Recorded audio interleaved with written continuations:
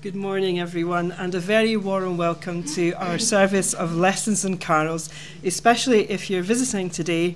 It's lovely to see Stuart Imperial with us and also Katrina's friend Hazel. And if there's anyone else I've missed, you are very welcome. Our service will be led by our minister Katrina and members of the choir and congregation, and will mostly proceed unannounced. We are not using the screen today, but you'll find absolutely everything you need, including the... Thank you so much, Anne, and it's great to see so many people that we've had to get out extra chairs and we've run out of orders of service. What a joy that is. Wonderful. So our service this morning is based on the traditional service of lessons and carols, but I've changed it to readings and carols because we've got more of everything. It's going to be really good fun, so just enjoy. Take a lead from the choir as to whether you should be standing or singing in the hymns and the songs, but if you do the opposite of anybody else, it doesn't matter. It's a party, it's a celebration. And I think if anybody is reading and thinks that I was going to provide them with a printed copy, they're on the lectern. So we're going to start with a bidding prayer. This is a bidding prayer that is used in the King's College carol service with a few tweaks. And at the end of it, we join together, as is our custom here, saying the Lord's Prayer in the version, the language that feels the most normal and natural for each one of us. And if you don't know it, don't worry, it honestly doesn't matter.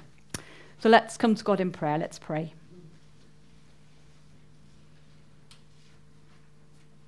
We gather this morning to hear again the much-loved and familiar story of the birth of Jesus, the Christ of God. We listen again to the words of ancient prophets who dared to imagine a future in which God's peace would be experienced by all creation. Holy, hopeful God, who renews our joy as we celebrate the mystery of your coming among us, we offer our thanks and praise for your goodness, mercy, and love.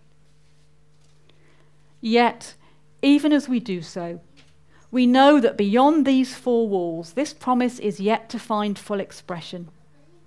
And so we pray for the world of which we're part, as we join in the words which Jesus would one day share with his closest friends, as we say together, Our Father, who art in heaven, hallowed be thy name.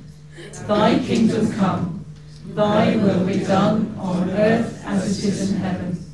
Give us this day our daily bread, and forgive us our trespasses, as we forgive those who trespass against us.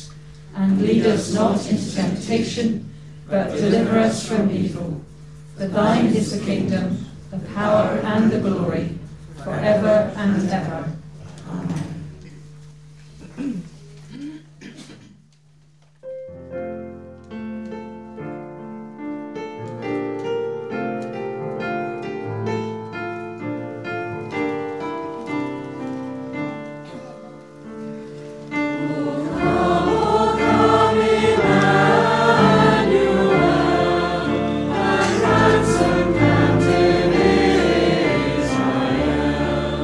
That mourns in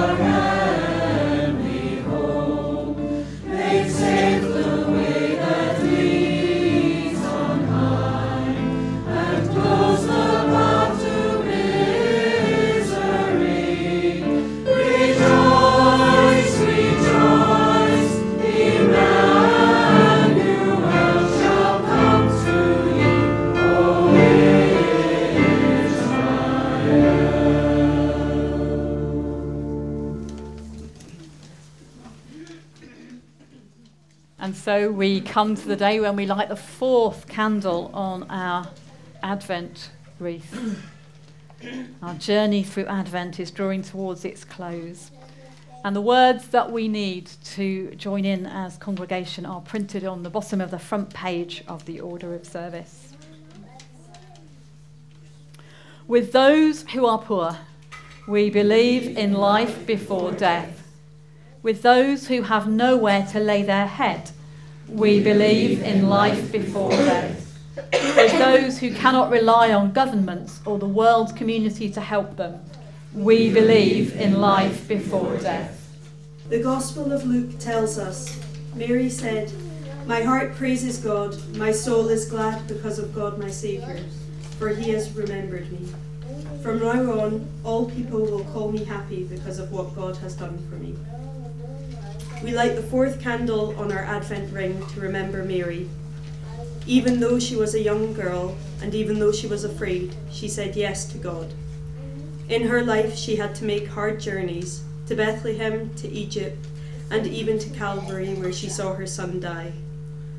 All over the world, women and men still accept hardship because they want to give their children a life worth living. So we light our candle because we refuse to give up hope, and that hope is stronger than anything in the world.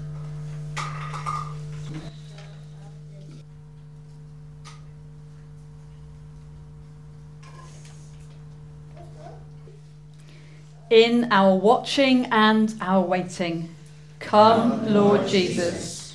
In our hopes and in our fears, come, Lord Jesus. In our homes and in our world, come, Lord Jesus.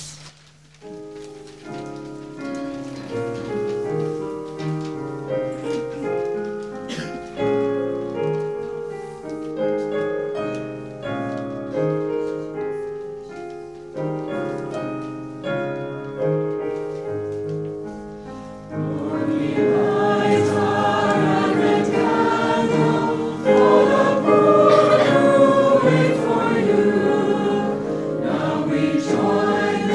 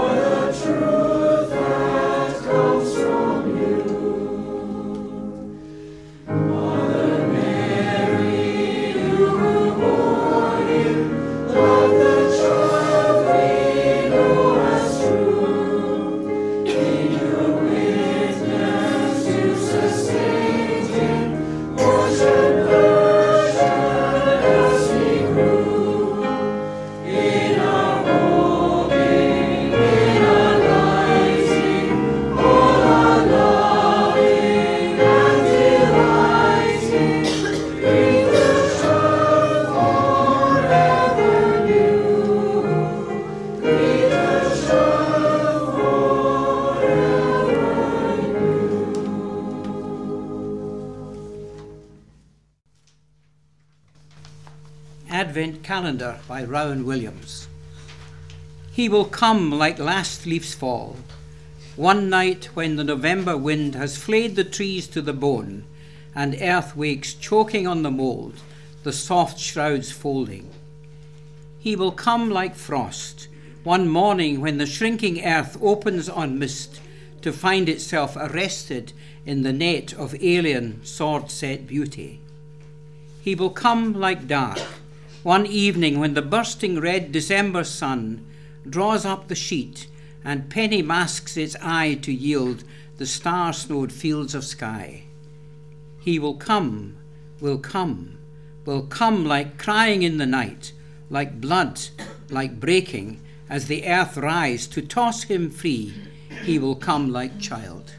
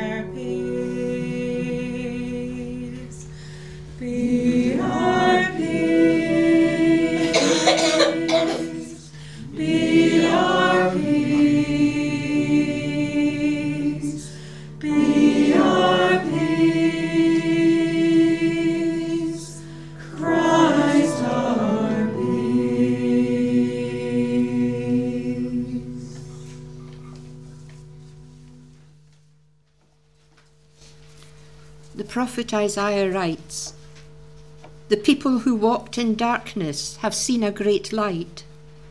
Those who lived in a land of deep darkness, on them light has shined. For a child has been born for us, a son given to us. Authority rests upon his shoulders, and he is named Wonderful Counselor, Mighty God, Everlasting Father, Prince of Peace. His authority shall grow continually, and there shall be endless peace. For the throne of David and his kingdom he will establish and uphold it with justice and with righteousness from this time onwards and forevermore. The zeal of the Lord of hosts will do this." And the prophet Micah writes, "But you, O Bethlehem of Ephrathah, who are one of the little clans of Judah, from you shall come forth for me one who is to rule in Israel, whose origin is from of old, from ancient days. Therefore he shall give them up until the time when she who is in labour has brought forth. Then the rest of his kindred shall return to the people of Israel. and he shall stand and feed his flock in the strength of the Lord, in the majesty of the name of the Lord his God. And they shall live secure, for now he shall be great to the ends of the earth.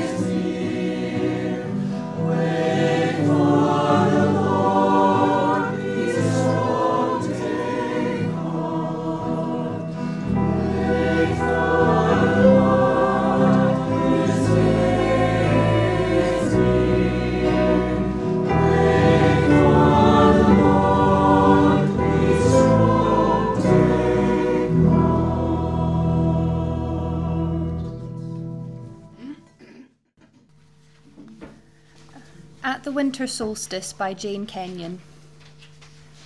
The pines look black in the half-light of dawn. Stillness. While we slept, an inch of new snow simplified the field. Today of all days, the sun will shine no more than is strictly necessary. At the village church last night, the boys, shepherds and wise men, pressed close to the manger in obedience, wishing only for time to pass. But the girl dressed as Mary trembled as she leaned over the pungent hay, and like the mother of Christ, wondered why she had been chosen. After the pageant, a ruckus of cards, presents, and homemade Christmas sweets. A few of us stayed behind to clear the bright scraps and ribbons from the pews and lift the pulpit back into place.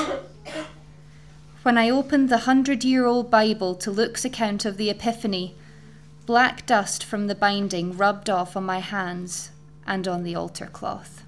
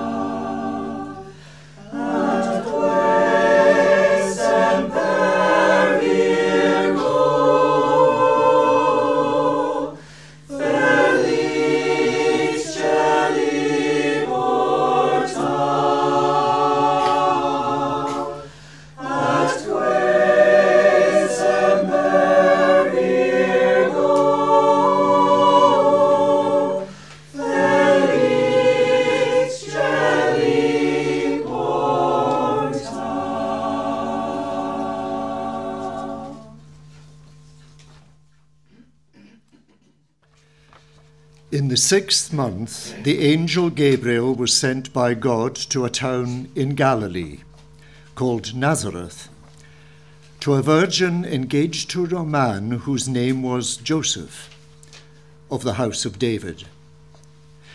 The virgin's name was Mary, and he came to her and said, "Greetings, favoured one, the Lord is with you." But she was much perplexed by his words and pondered what sort of greeting this might be. The angel said to her, "Do not be afraid, Mary, for you have found favour with God, and now you will conceive in your womb and bear a son, and you will name him Jesus. He will be great and will be called the Son of the Most High, and the Lord God will give to him the throne of his ancestor David. He will reign over the house of Jacob forever, and of his kingdom there will be no end."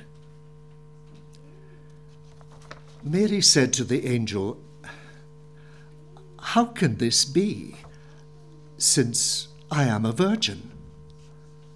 The angel said to her, "The Holy Spirit will come upon you, and the power of the Most High and will overshadow you. Therefore the child to be born will be holy. He will be called Son of God." Then Mary said, "Here am I, the servant of the Lord. Let it be with me according to your word." Then the angel departed from her.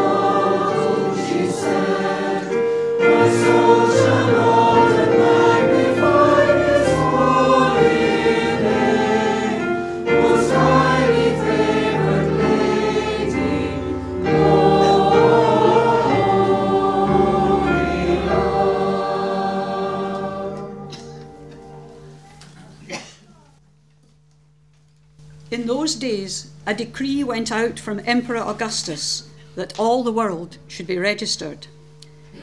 This was the first registration and was taken while Quirinius was governor of Syria. All went to their own towns to be registered. Joseph also went up from the town of Nazareth in Galilee to Judea, to the city of David called Bethlehem, because he was descended from the house and family of David. He went to be registered with Mary, to whom he was engaged and who was expecting a child. While they were there, the time came for her to deliver her child, and she gave birth to her firstborn son, and wrapped him in bands of cloth, and laid him in a manger, because there was no place for them in the inn.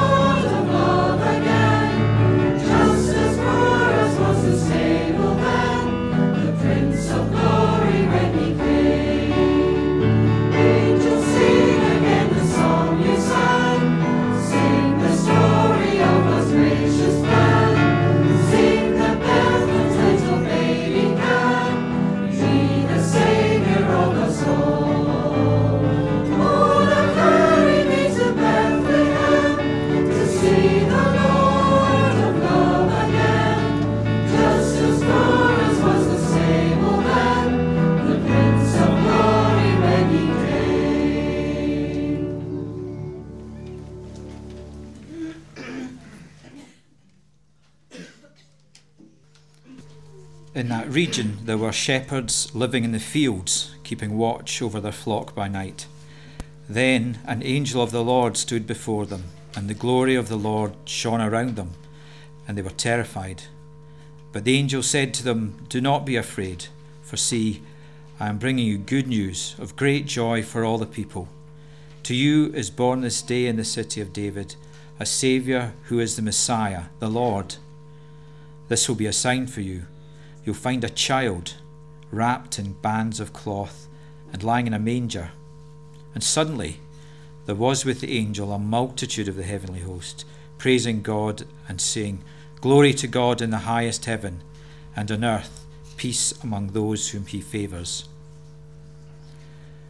When the angels had left them and gone into heaven, the shepherds said to one another, "Let's go now to Bethlehem and see this thing that has taken place, which the Lord has made known to us."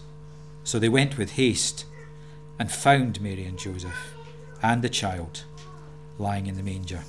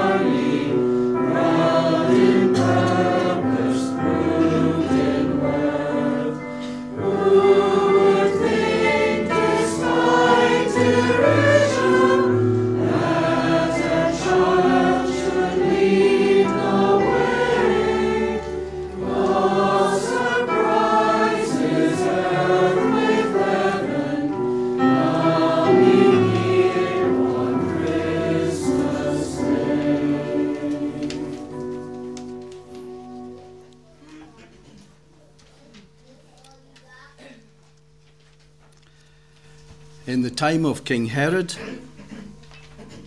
after Jesus was born in Bethlehem of Judea, Magi from the east came to Jerusalem asking, "Where is the child who has been born King of the Jews?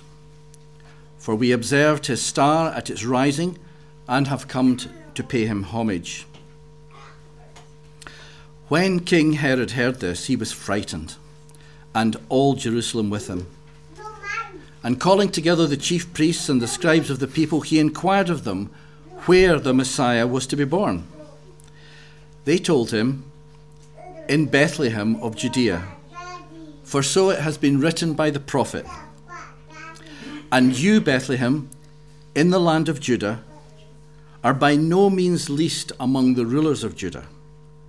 For you shall from you shall come a ruler who is to shepherd my people Israel." Then Herod secretly called for the Magi and learned from them the exact time that the star had appeared.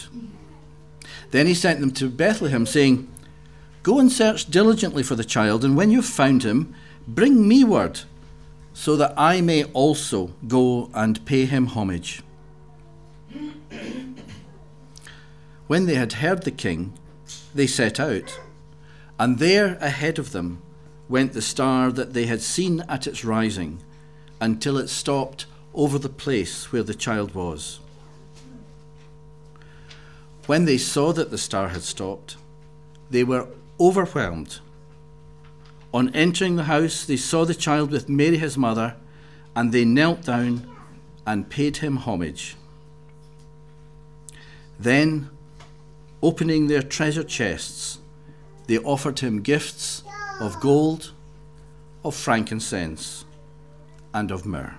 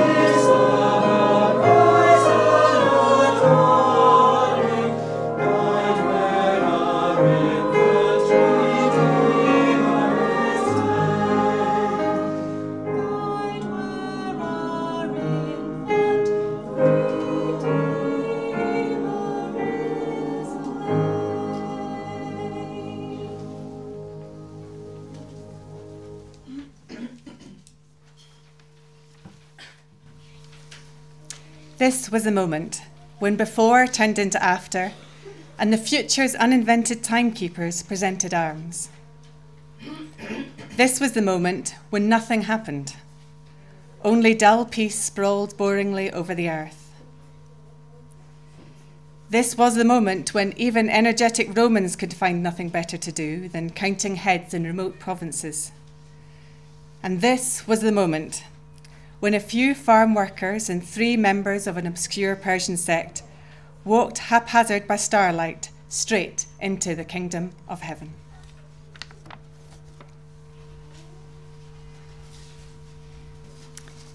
In the beginning was the Word, and the Word was with God, and the Word was God.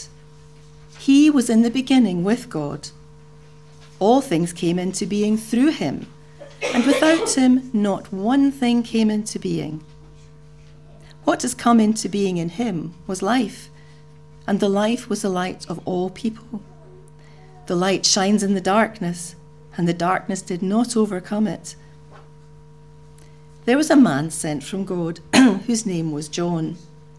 He came as a witness to testify to the light, so that all might believe through him. He himself was not the light, but he came to testify to the light. The true light, which enlightens everyone, was coming into the world. He was in the world, and the world came into being through him, yet the world did not know him. He came to what was his own, and his own people did not accept him. But to all who received him, who believed in his name, he gave power to become children of God, who were born not of blood, nor of the will of the flesh, or the will of man, but of God. And the Word became flesh, and lived among us, and we have seen his glory, the glory as of a Father's only Son, full of grace and truth.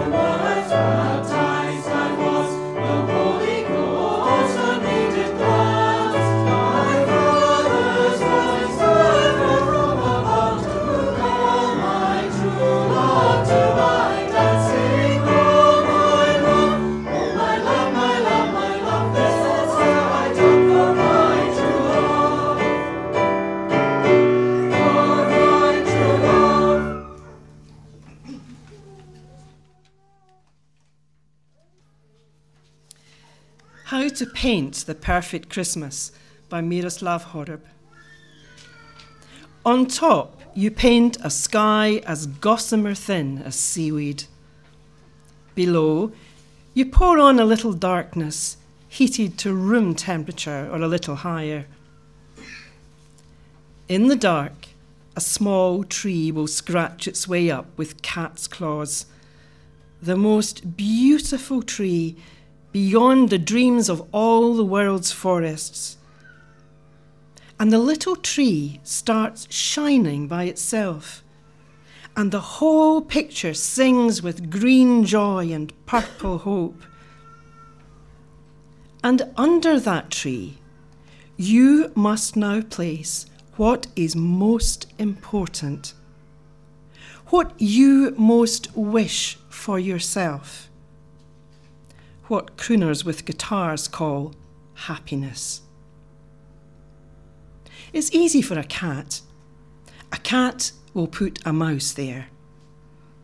A captain will put there the biggest jet-propelled halberd which can shoot, fire and salute.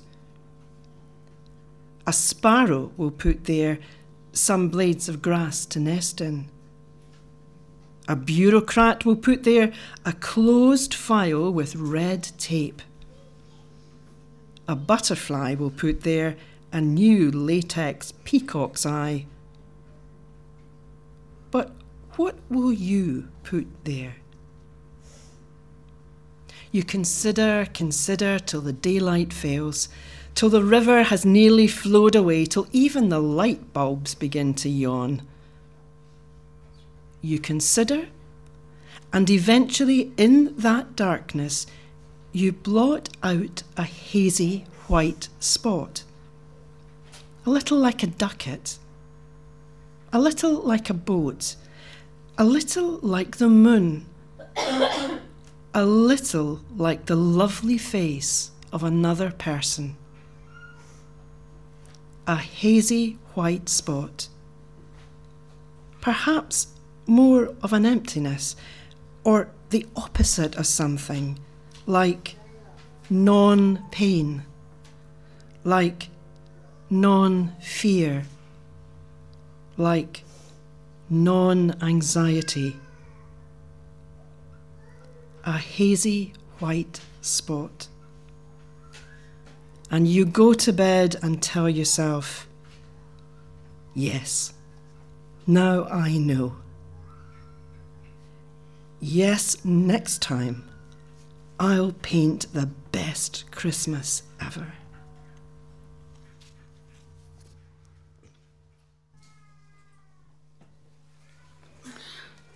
Our prayers this morning have a response. When I say the phrase, in this season of darkness, you're invited to join me in saying, be light for the world. So in this season of darkness, be light for the world. Let us pray. In this season of winter darkness, when days are short and nights are long, we come to you with our prayers, God who is perfect life. In this season of gifts, we look forward to enjoying the surprises and the imagination of those who give us presents. Yet, as we recall the child laid to rest in the manger, we think of those who will have nowhere to call home, let alone gifts or special meals. As we remember those who are homeless, those who have fled their homes due to abuse or violence, and those who seek asylum or refuge in lands they may never have chosen, may our hearts be moved to share in practical ways the love and acceptance we seek for ourselves. Giving God, in this season of darkness, be light for the world. In this season of family gatherings, we know we will experience both the delights and the frustrations of family life. Yet, even in the tensions, we're grateful to have people with whom to share. As we think of those who will be alone or lonely, perhaps because of frailty, illness, or age, of those in care homes, hospitals, and hospices, may our hearts be moved to make that phone call, send that email, or go to visit the friend, the neighbour, who may otherwise spend a very lonely Christmas. Journeying God, in this season of darkness, be light for the world. In this season of special church services, we enjoy our favourite traditions and recall with affection past times and other places. We are grateful for our own church and for those who are part of it. Today we pray for our friends Jean and Walter, long-term and loyal active members of our church, asking you to bless them and those they love this Christmas time. We think also of the wider Baptist family of which we are a part, praying for the churches in Westray, Westwood, White's Causeway, Wick, Wigtown and Wishaw as they reach out to their own communities in the Christmas and New Year period. Relational God, in this season of darkness, be light for the world. In this season of national and global uncertainty and insecurity, where systems and structures groan or even begin to fall apart, we pray for a fresh vision of your desire for all creation, where justice, peace, hope and love are everyday experience. As we recall the song of the angels, announcing peace and goodwill, we pray that we will have the courage and commitment to be your ambassadors in this time and this place. Redeeming God, in this season of darkness, be light for the world. Lord of light, you have come to draw us out of darkness into your glorious light. We come to you afresh this Christmas season, longing for a new start and another chance. Take our Christmas celebrations and fill them with the inextinguishable light of hope to sustain us through the coming year. This we ask in the newborn name of Christ our Lord. Amen.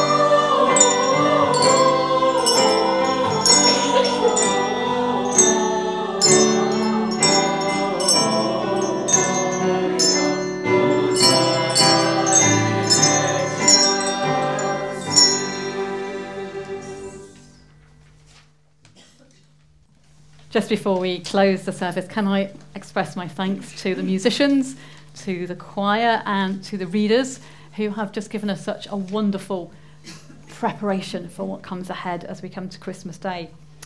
We're having an unoffering today, as well as the offering we've just taken up. There is an unoffering. I'm going to start at this end and pass it all the way up. Can you take one and pass the rest along? Paul, can you take one and pass the rest along? These are to take home, and you can, if you wish, hang it on your own tree to open on Christmas Day, or you could give it to a friend or a neighbour or a relative just as a little token present, and they too can open it up on Christmas Day. I'm hoping I did enough. I think I did 60. Some people will get white half envelopes because I ran out of full-size brown envelopes and have to move on to the other ones. But these are just a little something to take home, and as you open them on Christmas Day, to remember what it is we're celebrating and our part in making that promise of Emmanuel continue to be experienced in this place at this time.